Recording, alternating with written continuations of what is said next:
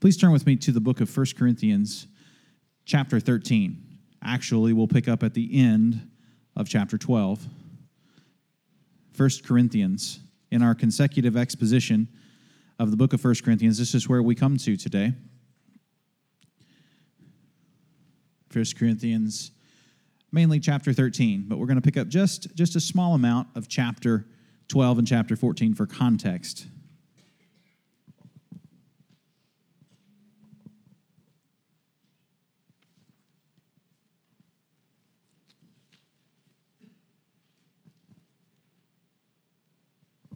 With the snow outside, you're some serious people. Here you are this morning, I got to say. It's a beautiful, beautiful day, but you ventured out. We began this section in 1 Corinthians chapter 12 to 14 as a subset of the overall passage, and I recommended a book to you. It's by Don Carson. It's titled Showing the Spirit. And just to give you some context for how much ink has been spilt discussing these three chapters alone, that's how thick the book is, which is just an exposition of 1 Corinthians 12, 13, and 14. Now, I bring that to your attention this morning for the studious among us. You might want to pick up this book and read it, Showing the Spirit by Don Carson. We have one of our Bible college students in town today, Matt, and his wife, Emily. It's good to have you this morning. Nice to have you from sunny South Louisville, but it's not south and it's not sunny, so it's nice to have you anyway. But a few of you might want to read it. But the reason I want to bring it up really is to show that 1 Corinthians 13 has a context, and that context is 1 Corinthians 12 and 1 Corinthians 14. What is right around it in the text is essential to understanding the text.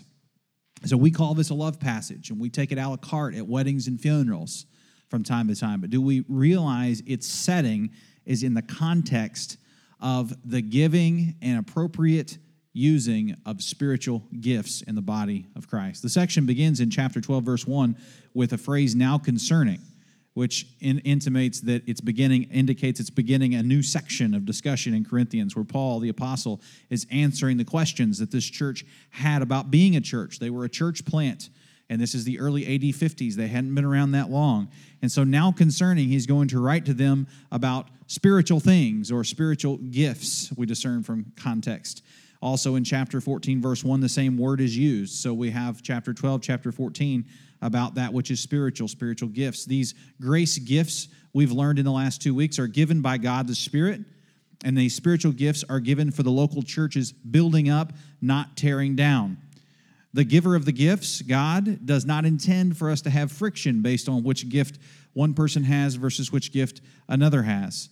Last week we learned that the metaphors for the church in the New Testament include a flock, a building, a bride, but a body is the one that 1 Corinthians 12 picks up on. The church as the body of Christ.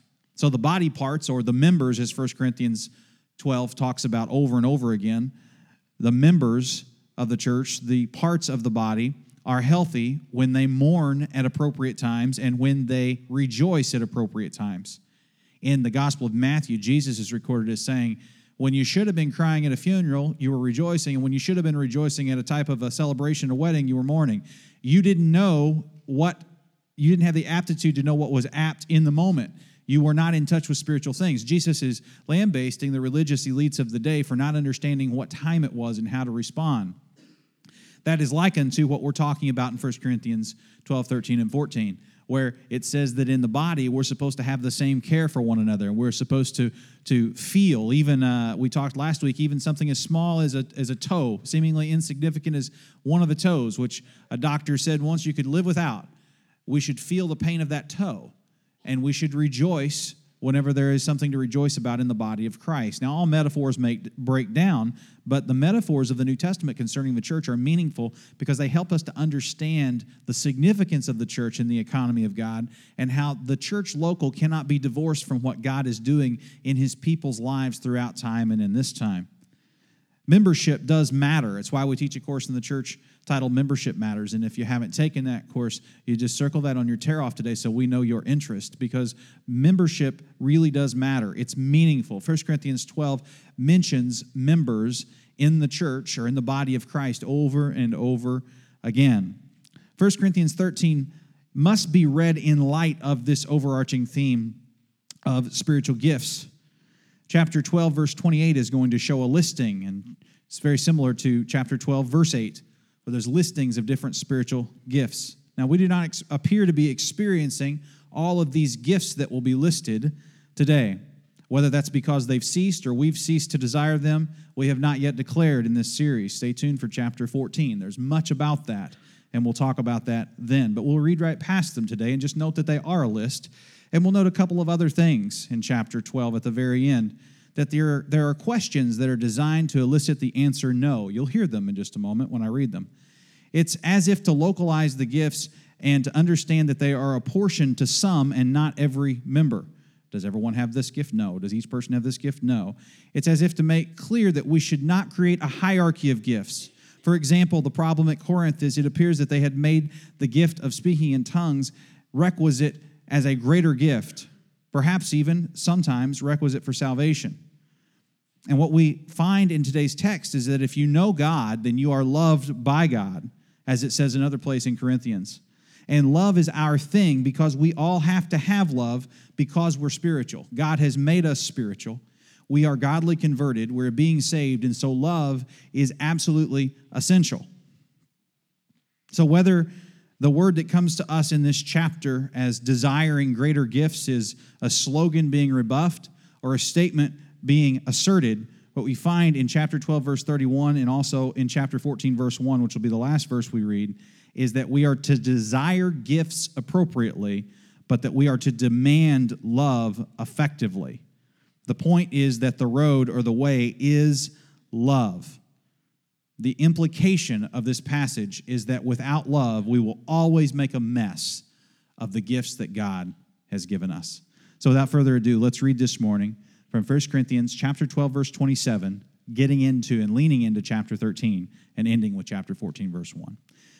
Now you are the body of Christ and individually members of it. And God has appointed in the church first apostles, second prophets, third teachers, then miracles, then gifts of healing, helping, administration, and various kinds of tongues. Now here's that list of questions I talked about. Verse 29. Are all apostles? Are all prophets? Are all teachers? Do all work miracles?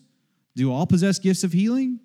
Do all speak with tongues? Do all interpret? And just a quick pause. The implied answer is no. Okay. And we already talked about that. I'm trying to clear the deck for chapter 13 with this. So now verse 31. But, and whether this is to be an indicative and imperative, the translators here think it's an imperative. It says, earnestly desire. You earnestly desire. It could be, you've been earnestly desiring the higher gifts. He's saying, I think it's right to say, you need to desire the higher gifts, whatever that is. Earnestly desire the higher gifts. This is a present, plural, all of us actively desiring those gifts which are higher. And then he gets off into the beautiful, beautiful text that we love so much for weddings and read often even at funerals. And I will show you a still more excellent way. You know that, don't you? I'll show you this more excellent way. Some of you can rattle it off now. And now you know the context of where it's set in Scripture, in the context of divisions over spiritual gifts, in the context of where the church was getting it wrong. So it's set right in the middle here.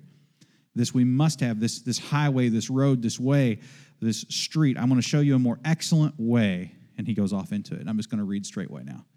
If I speak in the tongues of men and of angels, but have not love, I am a noisy gong or a clanging cymbal. And if I have prophetic powers and understand all mysteries and all knowledge, and if I have all faith so as to remove mountains and have not love, I am nothing. If I give away all I have, and if I deliver up my body to be burned, but have not love, I gain nothing. Love is patient and kind. Love does not envy or boast. It is not arrogant or rude. It does not insist on its own way. It is not irritable or resentful. It does not rejoice at wrongdoing, but rejoices with the truth. Love bears all things, believes all things, hopes all things, endures all things. Love never ends. As for prophecies, they will pass away. As for tongues, they will cease. As for knowledge, it will pass away. For we know in part and we prophesy in part, but when the perfect comes, the partial will pass away. When I was a child, I spoke like a child, I thought like a child, I reasoned like a child. When I became a man, I gave up childish ways. For now we see in a mirror dimly, but then face to face. Now I know in part, then I shall know fully, even as I have been fully known. So now faith, hope, and love abide, these three, but the greatest of these is love. And that's the 8th time the noun is used, love, in this passage. Finally, chapter 14, verse 1 alone. Pursue love. Go after it. It's an imperative. Go get it. Pursue love. And earnestly desire the spiritual gifts, especially that you may prophesy. Now, that word desire is the same Greek word translated as desire in chapter 12, verse 31. It bookends this subset within this section. So chapter 12, verse 31, but earnestly desire the gifts higher, the higher gifts. Now, chapter 14, verse 1, earnestly desire the spiritual gifts. Do you see that? That's important. Bereans, as you study the Bible this morning, it is important that you catch that. So I'm going to say it again. Desire, chapter 12, verse 31, gifts, and then chapter 14, verse 1, desire gifts. So we are to desire gifts, appropriately desire gifts, and we are to appreciate gifts. But the highway that gets us from gift to gift, if you will, place to place in the life of the church, is a highway named love. The roadway is love. And so it's almost like having these wonderful landmarks on Route 66 and not having the route, not having the road. It's almost like having these great places you want to go throughout the Northeast and not having an interstate system to get you to and fro. Love is the road that gets you through these wonderful gifts. And without love, we are absolutely nada, nil, nothing. So the way I want to discuss this passage this morning is to look at chapter 13, verses 1 to 3, love's necessity, the necessity of love. Then chapter 13, verses 4 to 7, love's characteristics. What are the characteristics of love? And then finally, chapter 13, verses 8 through 13, love's permanence. So if you want to write down 3 words to follow, verses 1 to 3, we'll be thinking of necessity. Verses 4 to 7, we'll be thinking of characteristics. And then verses 8 to 13, we'll be looking at permanence, the permanence of love. So let's look first at love's necessity. Glance back briefly with me at verses 1 to 3 of chapter 13. Refamiliarize yourself. Start to let it sink in a little bit what the Apostle Paul has written as Holy Writ, as Scripture, that is now in our canon of Scripture today. This is God speaking to us by His Word, and He says something about music. He says something about cymbals. One preacher commented that the clanging of a gong is still common in many nations, such as like Singapore, for pagan worship. One preacher commented that at Corinth in the first century, since the Roman Empire was smitten with paganism, it was the religion of the governing authority, paganism in the early AD 50s would have been common, so perhaps right down the road from where Corinthian Christians would have gathered to worship, they would have been able to hear the driving out of demons, hoped to be accomplished at the same time as the gathering in of adherents by the gong, the clashing of a cymbal. Now, I'm not a gifted percussionist. I don't play the drums. I don't understand that much about music. I enjoy playing the guitar as a hobby, something I get a lot out of. I really appreciate music. I love the music that we get to do together as a church, and we get to sing together. It's beautiful. I commented on it earlier. So I don't claim to be an authority on music, but I think I know this much about music. If you just take cymbals and you just do it over and over and over and over again, you've kind of put the accent in the wrong place. That's not great music, is it? I mean, I know if you're like a hair metal band, it's close, but it's not great music, is it? And I think we can all agree on the main that no, it is not. We don't just hit, it's not just cymbals over and over and over and over again. Cymbals are an accent in the overall body of music. And I think that's exactly what the point that you're supposed to get from verses 1 to 3. is that love is necessity. It's the lyrical line. It's the melody line. It's the song that the band, the ensemble, the group is singing, playing, bringing to your attention, putting before you. It's the song. But you've taken something like the gift of tongues that apparently angels are involved in, and certainly men are involved in, and they've just put the accent on it. And they've forgotten about love. And apparently, it is possible as a church corporate gathered, as a people, as a church, apparently it is possible to forget about love. Apparently, it's possible to forget about the necessity of love. And I think about that based on, if you'll allow me a little bit of an excursion, the Ephesian church. Now, you just think mentally, if you're new to this, just kind of hang with us. But for those of you that have been around for a while, there's a whole book in the New Testament that is so titled as Ephesians, or the church at Ephesus, right?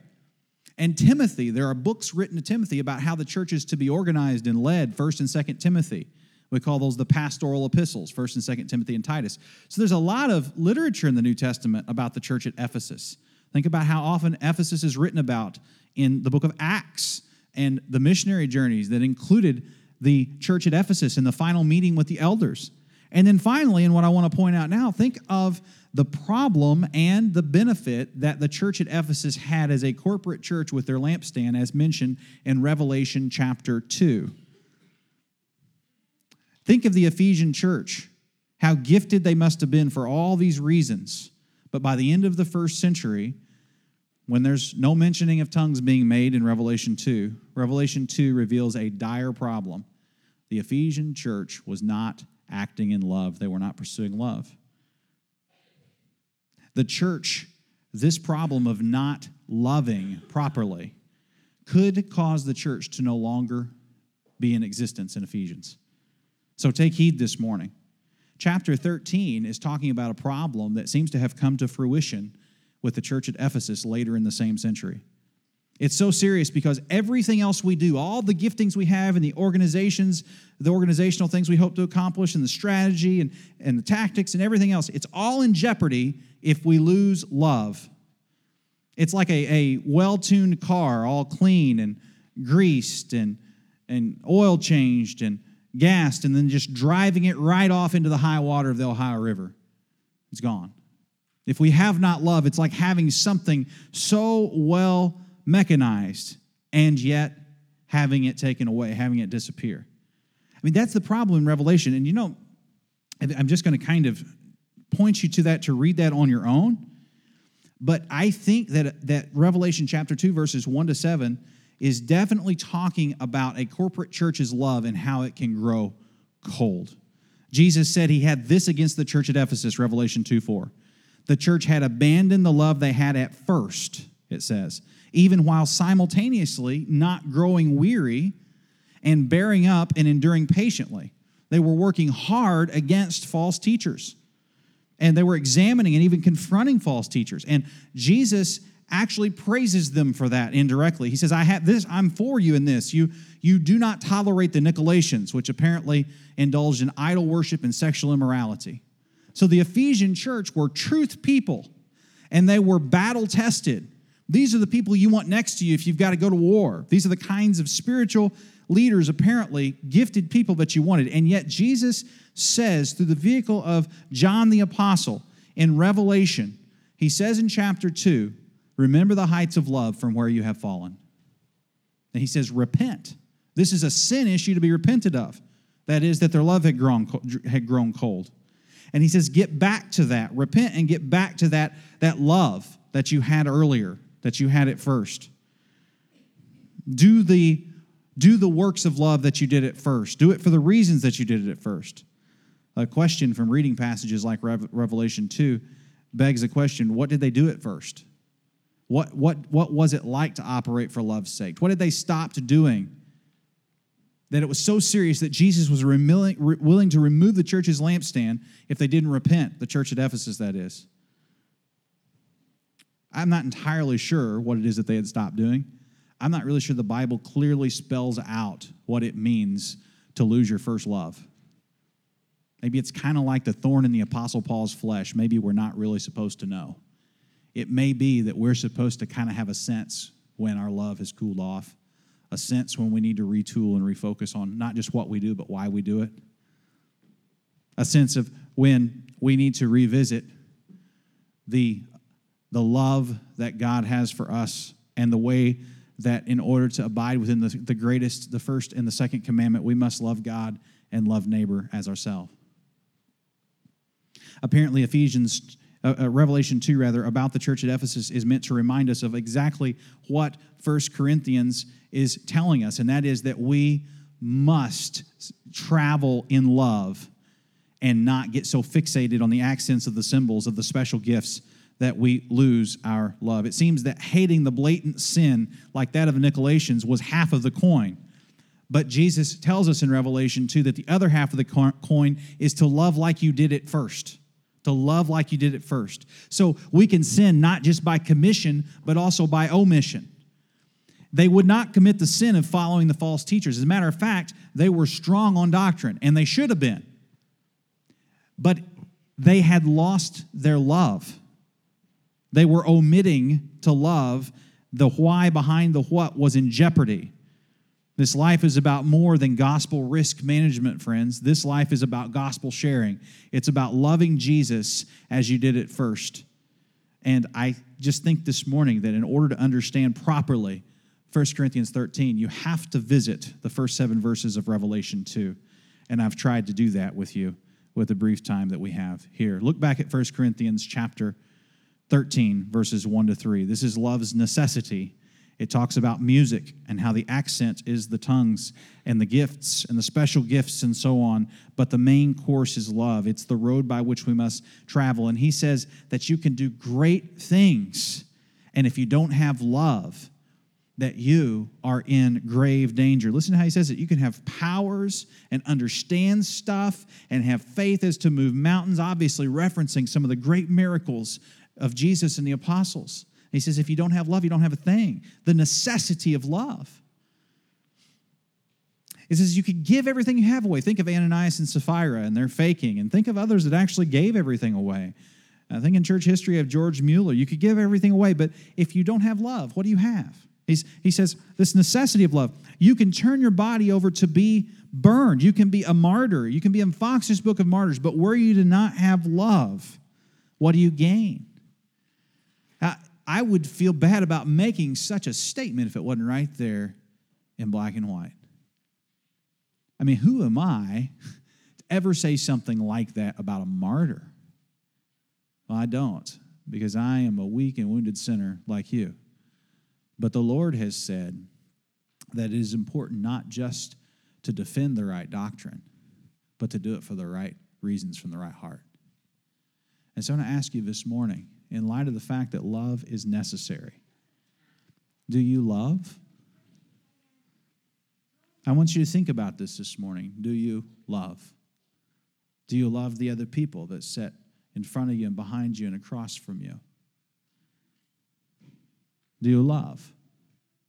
And we'll try to bring some characteristics to love in a moment. It's difficult to define. It's going to be very difficult to define. It's almost like looking at the sky and saying, "What is that?" You're like, "Well, it's kind of blue, and I see some clouds in it, and I've read something about cumulonimbus," and you're like, "What is the sky?" It's almost like that in a way. It's vast, it's huge, but we can talk about love, and we're just about to do that based on what it isn't, and also what it is to try to get at the thing. But before we go to point 2, I just want to pause with you. I want to ask you from the bottom of my heart to yours, do you love these people?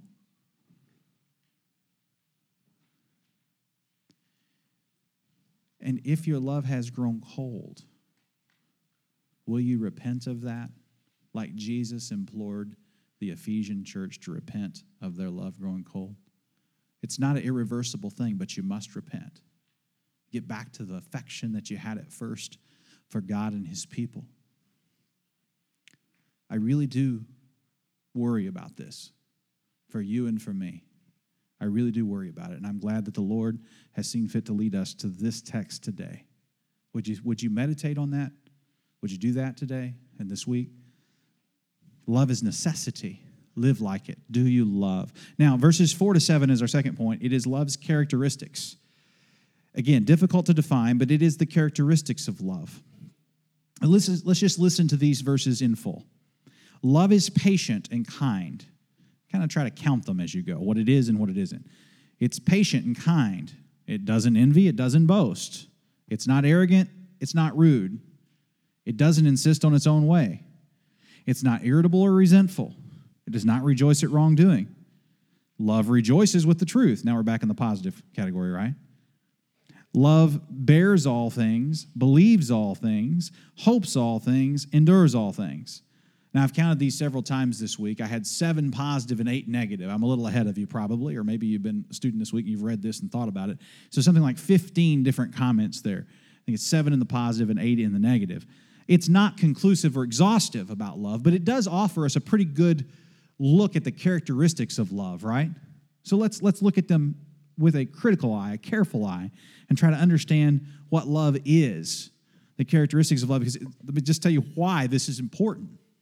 Is because we are inundated, surrounded, immersed in a culture, and oftentimes, unfortunately, a church culture that does not rightly describe love. It does not have a biblical working definition of love that would describe the characteristics of love as something different than what would be indicated in Scripture as a whole, and especially right here in verses 4 through 7. So let's think about what love is.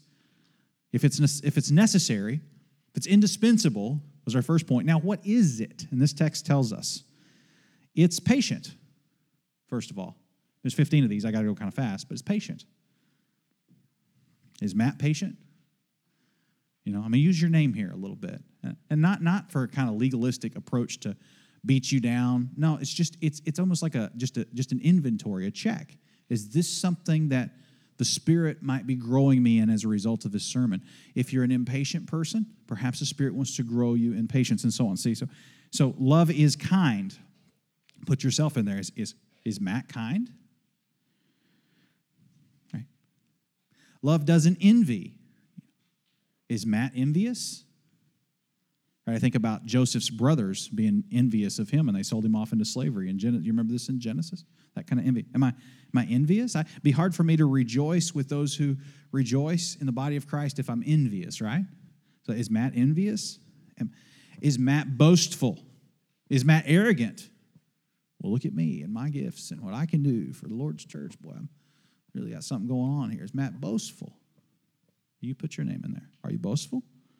This might be a place where you have pen in hand and you kind of note the ones that the Lord's dealing with you about this morning. And for love's sake, of course, not to earn your salvation or to beat you over the head with a hammer of legalism, but to say, this is for your growing up in your salvation. Are you a boastful person? Is Matt arrogant? Is he rude? Is he rude? I don't want to be rude. Am I short with people? Terse? I don't want to be rude, do I? That's not love. That's what it's not. Does Matt insist on his own way? I got to have it my way. That's not loving, is it? Is it irritable? Bah humbug, I'm always irritated. Is it irritable? That's not love, is it? Is it you? Am I irritable? What about resentful?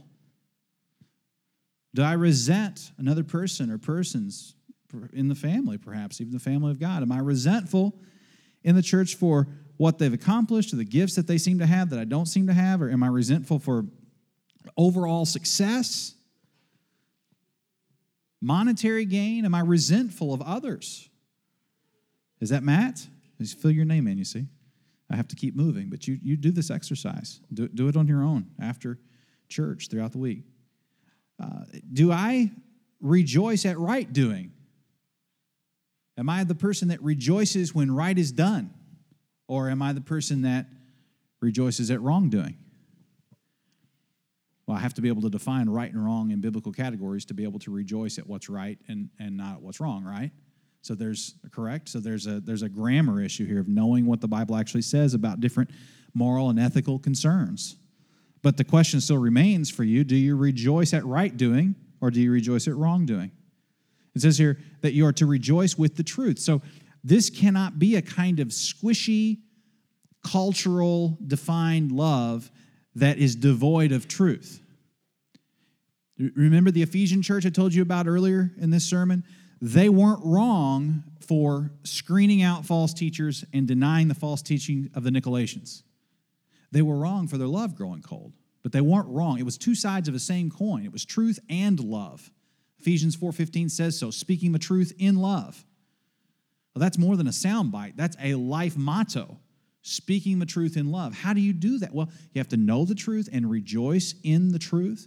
So this is never a love devoid of truth. That's not what love is. Matter of fact, it's a misdefinition. It's a mischaracterization of love to define it in terms that ignore biblical categories of truth. But this is not a sermon about defining biblical categories of truth. And so I move on. Just need you to know that that's implied in that verse. And that's when I'll say one more thing. When people say, well, if you just love me more, you just accept me just the way I am and exactly the way that I live. No, I wouldn't. I wouldn't. Because love rejoices in the truth. God doesn't accept you just the way that you are. Well, he accepts you just the way that you are, but he doesn't leave you that way. To quote Max Lucado, I think you got that one right. God loves you just the way you are, but he doesn't leave you that way. So we don't rejoice at just the way we are. We rejoice in the truth, and it's not antithetical to love. For what is Jesus if he is not the way and the truth? And how do we understand God without 1 John 4 twice making it clear that God is agape? God is love. We got a whole church in town. Good name for that church, agape. Good name. That's the Greek word translated as love 8 times in our text today. Agape means love.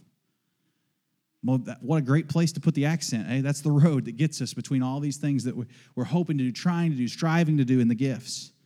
We have no hope of rightly understanding the usage and wielding of the gifts if we have not love.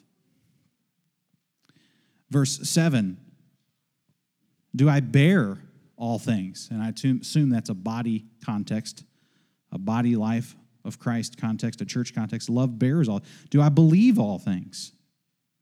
Do I have belief? Do I bear with? Do I hope? Do I endure steadfastly? Love never ends is the pivot point there. But let those characteristics minister and speak to you this morning. Sometimes it's easier to describe a thing by what it isn't than by what it is. But let those characteristics minister to you and speak to you this morning and help you as the Word of God. We're calling upon God to speak to us by this Word and to do things that we couldn't do on our own. So we've heard about love's necessity. We're seeing love's characteristics. And thirdly, verses 8 to 13, we now see love's permanence, the permanence of love, the unendingness of love. And that's exactly how it begins. Love never ends. It's not going anywhere any more than God's going anywhere. It says, as for prophecies, they will pass. As for tongues, they will cease. Now, let's pause right there and say that those that hold to the view that the gift of tongues have ceased after the death of the last apostle and are not operative in the church today would cite that verse. We are not conclusively making statements on that today. I'm looking to chapter 14 to try to talk about that more deeply. Let me simply tell you a problem with that view. Even if you hold a cessation of gifts being operative in the church today, such as sign gifts, such as tongues and healing and whatnot, if you take that view, you have to go other places as well, because what it says here is knowledge will pass away. But it hasn't passed away yet, has it? Right? So when you look at this, you have to be careful not to say that tongues have ceased. Well, then why hasn't knowledge ceased? And if you're going to lump that in some kind of a special knowledge, that's a deeper conversation. So whatever favor you might have towards cessationism, if you read verse 12 on balance with verse number 8, it's difficult to make a cessation case strictly there. Verse 9, we know in part and we prophesy in part, but when the perfect comes, the partial will pass away. Well, clearly we're talking about when Jesus comes again, right? No more partial knowing. We're going to see the truth. It says, verse 11, when I was a child, I spoke like a child, I thought like a child, I reasoned like a child, but when I became a man, I gave up childish ways. Well, that's hearkening to our maturity, our need to grow up, isn't it? I mean, when Dick Lucas preached this sermon in America, the great English preacher that he was, in 2006, I followed his sermon on this because I always like to hear what Dick Lucas says. He's such a great preacher. And he literally summarized his whole sermon, grow up. That's what he said. Y'all grow up. I don't think he said y'all because he's from Britain, but he said, you all grow up, probably. It was plural. All these yous in this text are plural. It's talking to the corporate church. It's talking to us, much like Revelation is talking to the corporate church at Ephesus, all of them. This is to us. It's saying, you all grow up. Paul's saying in the singular, when I became a man, I grew up. I gave up childish ways. This is part of operating for love's sake. It impacts along the highway every gifted thing that we do. And verse 12 is such a meaningful verse to me. I hope it'll be meaningful to you. It's meaningful to me outside of this sermon. It's meaningful to me often. I hope this is a verse that you can really spend a lot of time thinking about over the course of the rest of your life. Now we see in a mirror dimly, but then face to face. Now we see dimly, then we're going to see face. Then we're going to be, in the final analysis of things, in the consummation of the kingdom, we're going to be with our Lord, right? So right now I know in part. Then I shall know fully. A more mature knowing, right? Even as I have been fully known. So just as much as I know and experience the love of God now, He's never going to love us more than He loves us now. He's never going to love us less than He loves us now. He absolutely loves you right now. Just as assuredly as that love has been projected upon you and preached to you by God's holy word, so then will you experience that love and know more fully. You'll see the bigger picture. Some of those why questions that you have, they either will be answered or they won't matter. Just as much as you've been fully known, then you're going to know. And I love this verse when I think about loved ones that have already passed away. I love this verse because I think to myself that me and Brother Kobe, like we're talking about this, I don't know if he's here today or not, but we were talking about this last week at the lunch. And he said, now, Pastor, do you think when we get to heaven that we're going to know everybody right away? Or do you think it's going to be like a process? Man, I just love the question, don't you? Isn't that a good question? And I said, I don't know, but I think it's going to be a process. He said, well, why would you think that? We're going to fully know. And I said, yeah, but I think it's like what heaven's going to be like is it's going to be no-name saints on display constantly. Like you all think you're going to want to talk to Paul and Augustine and Aquinas and Luther and all these people, but I actually think like it's going to be grandpa, and then it's going to be like it's going to be people from like 4 generations removed that I found on Ancestry.com that was a believer, and it's going to be like 800 years ago, and there's this really cool person in my family tree, or maybe not in my family tree, and it's like we're going to exhaust that, and you're going to go to a different genre altogether, and there's going to be these conversations, and I'm imagining in heaven just being known and knowing people. Like one great motto in this life is to know God and to make Him known. That mission will have been exhausted. We will know God, and He will be known by everybody that's going to know Him. We won't have to worry with the burden of that mission in that way as ambassadors for Christ anymore. In heaven, we will know God and we will know one another. And maybe it's instant, but I got to say it's going to have ramifications, almost like an aorist tense of a verb, ongoing throughout the whole rest of eternity. Like you're just going to get to know. Right now, your fellowship's impaired right now because constantly you don't really know each other like you'd like to. There's misunderstandings and sin gets in the way. It's not just going to be sweet for all of you, for all of the church, and not just for this time, but for all time. Spanning the past to the future, the whole church, you're going to be known and loved. Tim Keller says that the biggest fear you ever have is to be known and not to be loved. That won't be a problem in heaven. He says one of the most shallow existences is to be loved but not to be known. That won't happen in heaven. You'll be perfectly loved and perfectly known. Now, is that worth waiting on, friends? That's love, isn't it? That's us. That's what we have to look forward to, and I love verse 12. Now I know in part, but then be fully known. And its climax is faith, hope, and love. You've probably heard this, these spiritual virtues, as some call it. Faith, hope, and love. We've got friends that have 4 kids. They're named Hope, Faith, Grace. And then the 4th kid they named him Max. I don't know why they went with Max, but that's what they did. Good friends. They say hope, faith, and grace to the max. But they're certainly pulling off of verse 13, aren't they? This cherished passage. So now faith, hope, and love abide, these three, but the greatest of these is love. Just real quickly, there's some discussion about what's trying to be communicated here. It seems that you will walk by sight, not by faith in heaven, because your faith will have been realized. So maybe that one comes to pass. And hope, what hopes do we have when you get to heaven? Maybe you have hopes. Most of our hopes are in that which will be healing and no more sin and injury and insults. And it seems to me that the one thing that's going to be constant in this list between the current time and eternity, it's not faith and hope so much as it's, and I think that's the point. I think that's the point. So we are to pursue love. It gives us this imperative in chapter 14, verse 1. It implies persistence, pressing hard after it. Actively and presently and ongoingly, all of us, plurally, together and individually, searching consistently out for this thing called love that has been described, though not completely and exhaustively, but characteristically in verses 4 to 7, and that has been urged upon you as absolutely necessary in verses 1 to 3.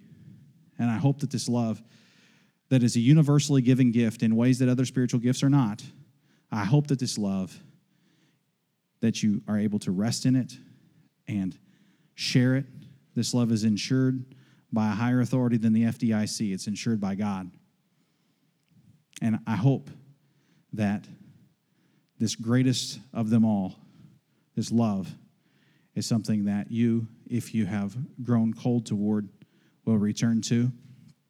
And if you are actively engaged in this love, I hope that you will be patient with those of us that struggle with the application of this text. Will you be patient with us? Will you?